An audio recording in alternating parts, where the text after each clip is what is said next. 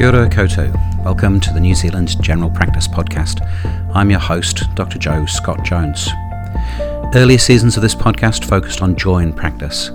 This season is an opportunity to listen in on monthly conversations I have with Dr. Dave Mapleston, organised for the Pinnacle GP Network. Dave shares insights into important clinical changes he picks up in his reading as a part-time GP and advisor to the Health and Disability Commissioner. I hope you enjoy.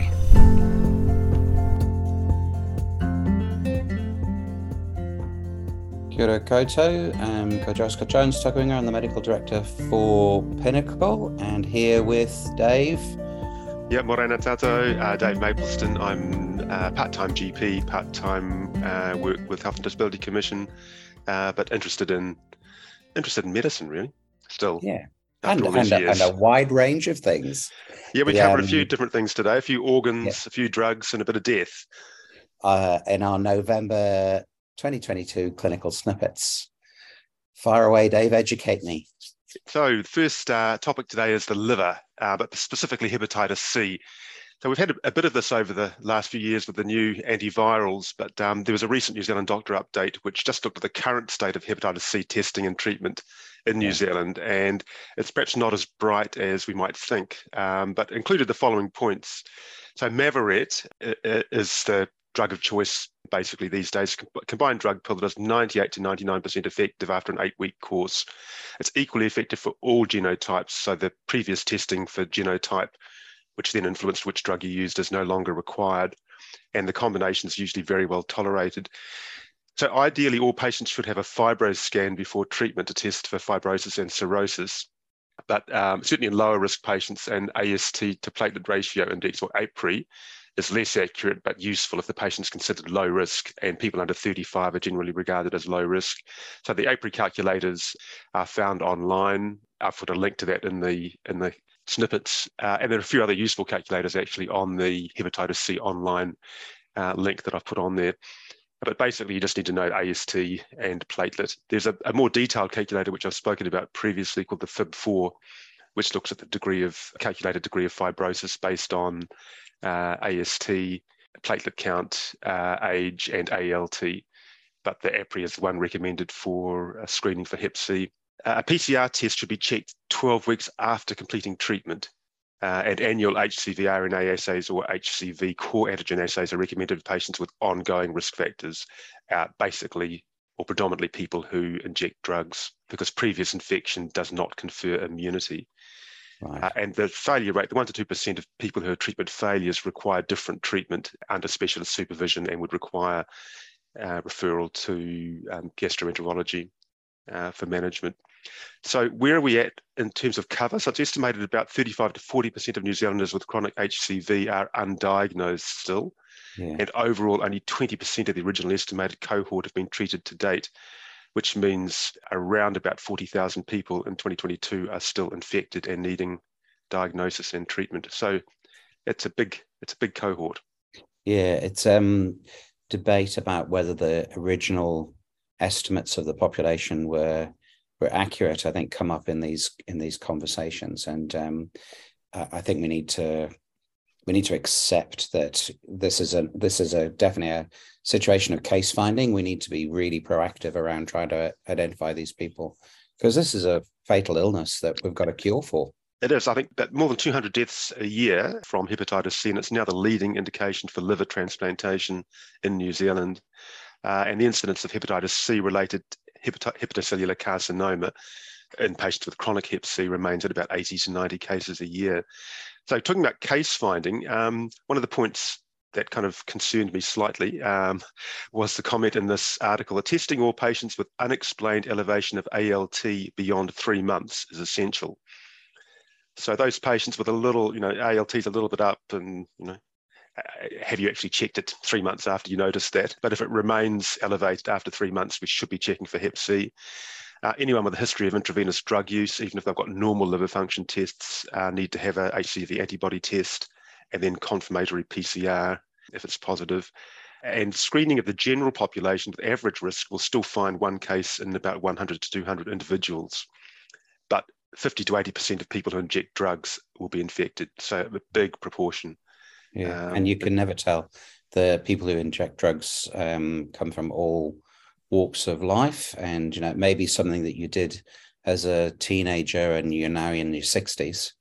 Not that I'm making any reference to myself at all. You know, you just doesn't. One of these things where you just can't, you shouldn't make assumptions about things. Hey, with that elevated ALT, is that because normally we're looking at 3 times the normal range? Yep. No, here they're saying just an unexplained elevation of ALT beyond 3 months. No specific degree of elevation. Wow, that is a change. So I guess you could, you could look at just after what we discussed, I was going to say we could look at the patient and say, well, is this likely or not? But in fact, you probably can't do that because we just don't know what people do behind closed doors. Thank goodness. But there are some strategies to try and improve case detection and treatment. So that includes point of care testing, especially in prisons, using some of the PCR machines no longer required for COVID detection. Wow. Although at the time this was written, I think the impression was COVID was decreasing rather than the flare we're seeing at the moment. But increasing access to FibroScans at community clinics and loosening for the prescriber criteria to include pharmacists and nurse prescribers. More availability of those point of care testing kits as well. I think that would be quite a breakthrough in terms of accessibility. Yeah. What I didn't realise is that patients with hepatitis C can claim medical costs from WINS separate to the disability allowance. So there's a specific hepatitis C practitioner cost application. So that, again, if there's an impression that cost might be a barrier to someone taking treatment or undergoing appropriate monitoring while on treatment, they can go to WINS and get payments that they don't have to pay back if it's part of hepatitis C management.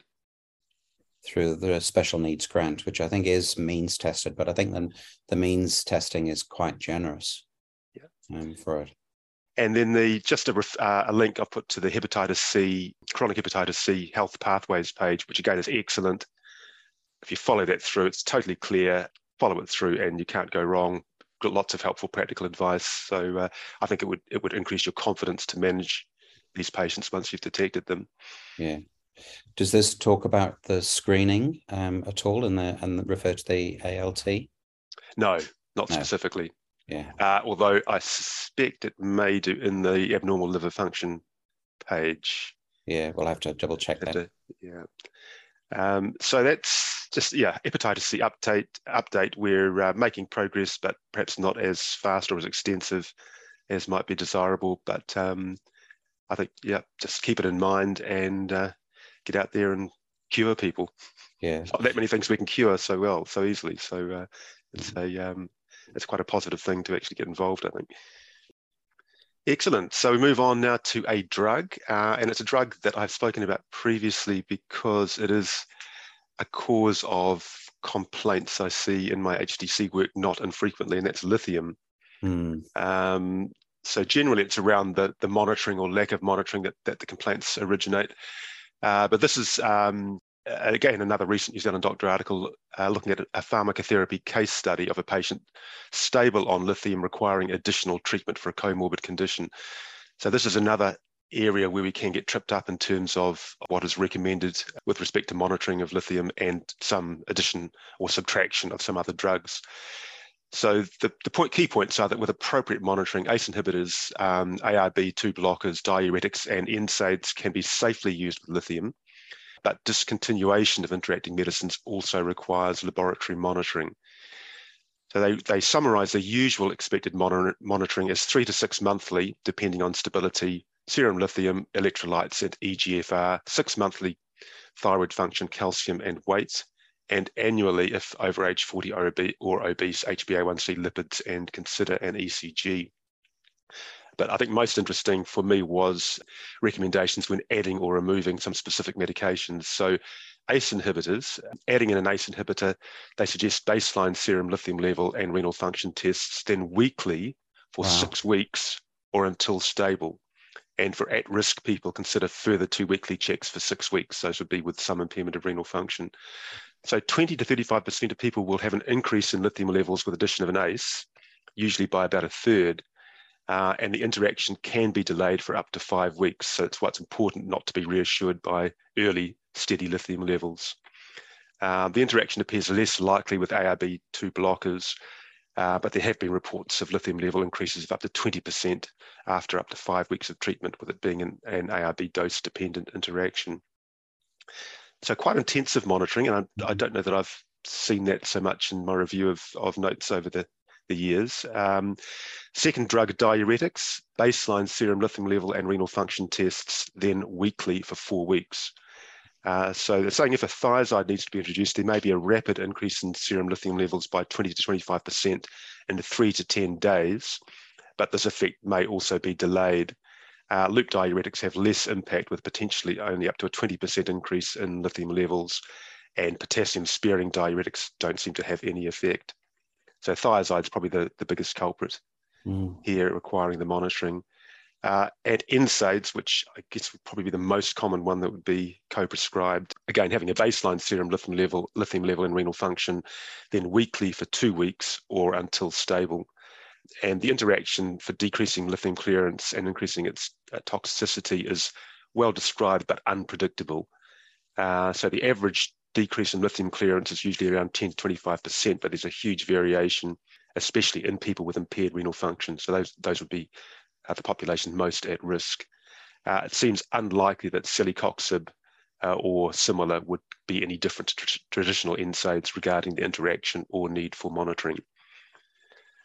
So again, just a refresher on, I guess, expected practice in terms of monitoring when adding or taking away some of these drugs that can affect lithium clearance or lithium metabolism.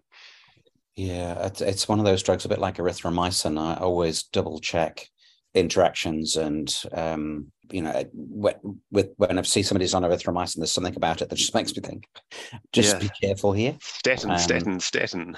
Yeah, statin, and the and since you've talked again about nitrofuran tone as well, always sort of double checking the renal function there. Yeah. We just have to be aware every time we put pen to paper, really, of taking into account the patient's whole medical history and clinical scenario. Yeah, finger to keyboard these days, Dave. But yes. Yeah. I wonder if there'll be an pharmacogenomic breakthrough at some stage where we'll be able to predict better who's going to be impacted by these sorts of interactions. I think presumably it depends how much those specific enzyme pathways are involved with the issue. The renal clearance. Rather than just the characteristic of the drug itself. Yeah. Interestingly, I was looking at a paper on the link between prolonged use of omeprazole and increased risk of dementia, which is now quite established and quite significant, but dependent to some extent on a gene, HPOA or something like that, which also predisposes to ischemic heart disease. So if you have 2 copies of this gene, which I've just found out Chris Hemsworth has, it increases your risk by almost doubles your risk in association with lithium. It doubles the risk of dementia in association with lithium. I'd forgotten I'd read that about Chris Hemsworth. So, anyway, maybe I should have a gene tested. No, I don't know about the ethics of being told you've got 2 copies of something that will increase your risk of dementia, but doesn't mean you will get dementia. No. Access to medical abortion is topic number 3. So from the start of this month, both misoprostol and mifepristone, the 2 medicines needed for medical abortion, can be prescribed by a health practitioner and dispensed through a pharmacy. And this coincides with the final phase of the National Abortion Telehealth Service called DECIDE. And I've put a link to the Ministry of Health website, which explains how this DECIDE came about. So the DECIDE service is provided by Family Planning and Magma Healthcare, or Women's Clinic, who are contracted to the Ministry of Health. So they're both recognised as experts in abortion care and have experience in providing sexual and reproductive health and abortion services via telemedicine. The service is free for patients eligible for publicly funded health services, apart from the pharmacy dispensing fees, and is currently around $950 for those not eligible for publicly funded health care. So the website's quite interesting. I'd recommend going and just having a look at when your patient goes into this site, what they're offered, essentially taking them through the process of ensuring that a medical termination is appropriate for them, and then how they get the drugs and who will be looking after them, essentially. So the main service provided, but is not the only service, is direct access by the patient to medical abortion services up to 10 weeks gestation without the need for a face-to-face consultation. So the provider website includes details of the services provided and implies the service will order and manage all appropriate investigations, undertake counselling when requested, that's pre-decision, pre-procedure and post-procedure, provide access to medication required, including post-procedure contraception if requested, and post-procedure pregnancy test at day 21. And importantly for me, the site does state that during the entire procedure, you'll be supported by our team 24 hours a day via phone. We'll call you the day after you've taken the misoprostol tablets to check in and see if it sounds like you have miscarried. Your notes will only be shared with your GP or family doctor if you agree. And the service does have access to interpreters and the New Zealand relay service for patients with vision, hearing or speech issues. So again, I guess we may have patients who, have been pregnant and had a termination that we will not know about by their choice. But I think having this additional access to the service must be beneficial to a certain proportion of the population.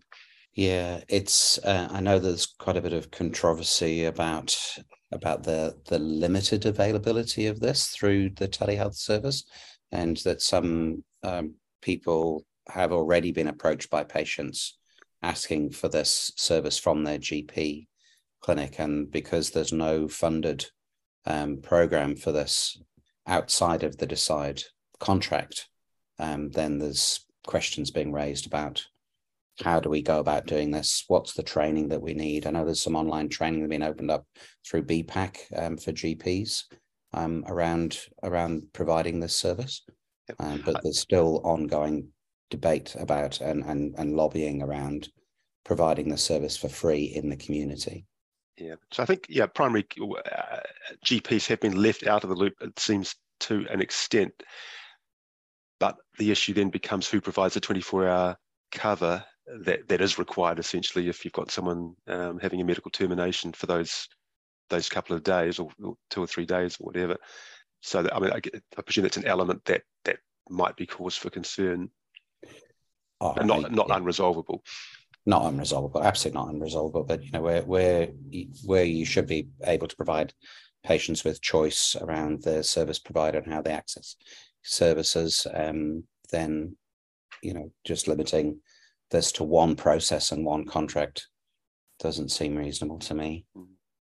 So I think maybe a watch this space, see how it works out as a telehealth service. And I've got on my to-do list to do the BPAC training, and I think knowing what's happening to my patients is just one thing, but also these questions are going to arise. This is going to become part of our armamentarium.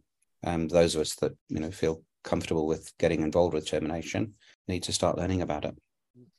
So this actually segues very nicely to an assisted dying reminder, although at the other end of life or death. So the End of Life Choice Act is now a year old, and in fact, in a couple of days' time, I'll be at the seminar they're having to review what's been happening over the past year. But in my other hat, my HDC work, we have seen a number of complaints related to end of life choice, and one, I guess, that is a little concerning are the ones related to a GP becoming involved without any knowledge of the Act or how the Act applies, and therefore getting themselves into trouble by giving inappropriate information or not giving information that should be given. And this relates particularly to assessment of competency and what is regarded as or assessment of eligibility for assisted dying, and whether, if you're not going to be taking any part in the process, you should be making that decision rather than referring to scans. So the The important things, again, is just a reminder, if you do not wish to participate in the process, it's important you're aware of the details of the legislation and your responsibility in that regard. And again, the learning modules on Learn Online, brilliant, easy to follow, give you all the information you need. But at least if you download the Assisted Dying Care Pathways for Health Practitioners, which is a handbook on the ministry website, and even out of that, if you just keep one page, which is the flow diagram for your responsibility or care pathways for the medical practitioner, which I've just linked and put up here, and it takes you through the process as a single A4 page to make sure that you are essentially doing the right thing. There is a little bit of ambiguity in wording within the larger document in terms of if a patient is patently not eligible, because they don't have a terminal disease, or they've got a severe mental health issue or whatever, whether even if you're not going to participate, you have it's reasonable for you to say, look, there's no point in going any further because you're not eligible, or whether you should still be referring to scans for an attending medical practitioner to make that decision. And hopefully I'm going to clear that up on Saturday at the seminar, just to find out precisely how far we can go if we're not going to be involved in terms of saying to the patient you're eligible or you're not eligible. Yeah, I mean, it does seem like I know that it's next year that the legislation is reviewed formally, I think, and the questions like that you really need to be clarified. Yeah. And it's understandable, I guess, that those issues will come out of the first year of new legislation. Yeah. When things aren't entirely clear. But again, the main points to make again are that our medical practitioners who lack the appropriate skills or experience to provide assisted dying services are advised to tell the person the reason they don't provide the service and inform them of the SCENS group as a minimum. Mm. And medical practitioners following this care pathway are advised not to discuss a person's eligibility for assisted dying. These are direct quotes from the handbook. There's a formal process for this that is outlined in the care pathway for medical and nurse practitioners providing assisted dying services. But then the third bullet point, which I think is the ambiguity, says medical practitioners may consider it appropriate to discuss eligibility if the person raising assisted dying is clearly not eligible, i.e. is under 18 years old, is not a New Zealand citizen, or does not have a terminal illness. Medical practitioners should only discuss eligibility if they are competent and confident to do so. So you may not see that as ambiguous. I think from a legal perspective, it could be regarded as being a little less clear than it perhaps should be. Oh, I think under 18 and not a New Zealand citizen should be pretty straightforward. Although actually, whether you're you have to be a citizen. There are aspects of visas which complicate the issue. So yeah, that isn't necessarily completely clear cut to me anyway. Not having a terminal illness. Don't we all have a terminal illness? Well, that's right, we do, but hopefully more than 6 months. Yeah. So number 5, again, this one I found really interesting because it's a pancreatic cancer study, a recent one that's come out of the UK, mainly because, again, probably one of the more common delayed diagnosis of cancer complaints I get in HDC is delayed diagnosis of pancreatic cancer. And I think it's something like 80% of patients at the time of diagnosis of pancreatic cancer will have advanced disease, just because of the way it presents, really. Yeah. But this study looked at a relationship between weight loss, high blood sugar, and diabetes in relation to a pancreatic cancer diagnosis. So it found that at the time of diagnosis, the average BMI of people with pancreatic cancer was nearly 3 units lower than people who did not have cancer. No surprise there. But raised glucose levels were detected even earlier, from 3 years before the diagnosis. So the analysis revealed that weight loss in people with diabetes was associated with a higher risk of developing pancreatic cancer than in people without diabetes. And increasing glucose levels in people without diabetes was associated with a higher risk of pancreatic cancer than in people with diabetes. It all gets quite confusing, but the results suggest, according to this study, that unexplained weight loss, mainly in people with diabetes but not exclusively, should be treated with suspicion, also increasing glucose levels, but especially in people without weight gain, should be considered a potential red flag for pancreatic cancer. So even if you don't reach the threshold for diabetes, increasing glucose levels, which are so variable anyway. That's right. Yeah. But I guess if you have somebody who has absolutely no weight gain, and maybe you think, well, why has their HbA1c gone up from 36 to 39? Could that potentially be an issue? Yeah. Okay. So not talking about glucose, but HbA1c. Yeah, I think they're looking at that as opposed to specific glucose point. At this point, glucose levels. Okay. So it raised some issues, but up to date looks at this, puts out some quite a different view on things as they stand at the moment, which is they say at least some data suggests that the risk of pancreatic cancer is especially elevated in older adults with new onset diabetes and a previously healthy weight with otherwise unexplained unintentional weight loss. But whether these patients have a high enough risk of pancreatic cancer to justify screening is not established. Thus, screening for pancreatic cancer is not warranted in older, otherwise asymptomatic adults with new onset atypical diabetes. This recommendation is consistent with guidelines from the US Preventative Services Task Force, which specifically recommend against screening for pancreatic cancer in asymptomatic adults not known to be at high risk because of family history or inherited genetic syndromes, including those with pre-existing or new onset diabetes. So we've got these mixed messages, and what I'd imagine is that as more data comes through from studies over the next few years, the picture may change and it may become clearer as to who we should be screening and not screening. Yeah. I mean, the guidelines often lag behind the evidence, don't they? Correct, absolutely. Yeah. Particularly, and screening is such a fraught issue that you've got to. There's all these other factors that come into play as to whether something should be screened for or not. Yeah. But what comes out of this in terms of what I've looked at on complaints, particularly about delayed diagnosis of cancer, is how infrequently unexplained weight loss is presented by the patient or asked about. And I've seen cases even when it's been a very conscientious, usually a nurse doing triage before consultations, who's recorded wonderfully significant weight loss and sequential weights over 6 months to a year, and no one's picked up on it at all. So I guess the message there is that there's certainly value in asking that question of people with unexplained symptoms that could just perhaps be related to some occult malignancy, and certainly looking at what weight you've got on file to see if there has been loss. Wouldn't it be good to have a PMS that actually sort of red flagged that for you as a question? There's been a 15% drop in weight, over the last 12 months. Red flag, ask about this next time that they're in, to see if it's unexplained. Yeah, and I think that wouldn't be too difficult to incorporate. No, I wouldn't have thought, but so. I mean, a lot of the time, obviously, it's a positive thing that we're wanting, but then it's deliberate weight loss rather than unexplained weight loss if it's part of your diabetes management or whatever.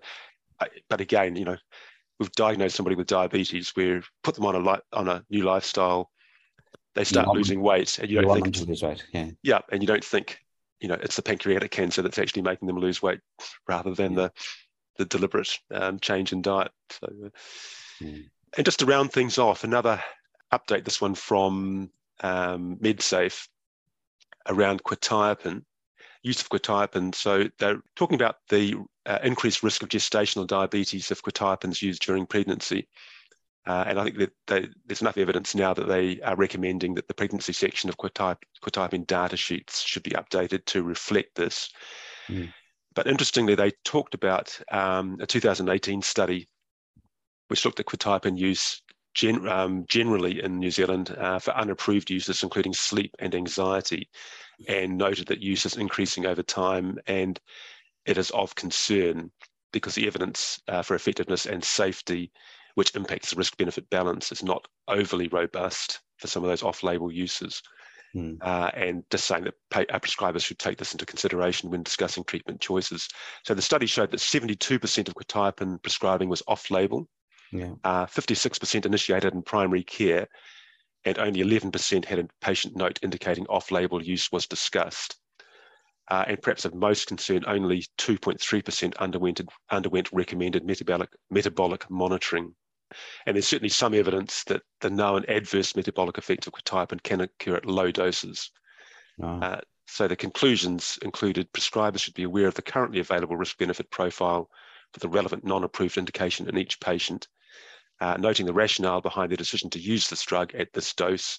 And even when off-label low doses are being prescribed, the prescriber should be aware that the dose equivalent for the elderly patient, especially female elderly, is about half that used for the younger patient, and that the elderly are at increased risk of the adverse effects.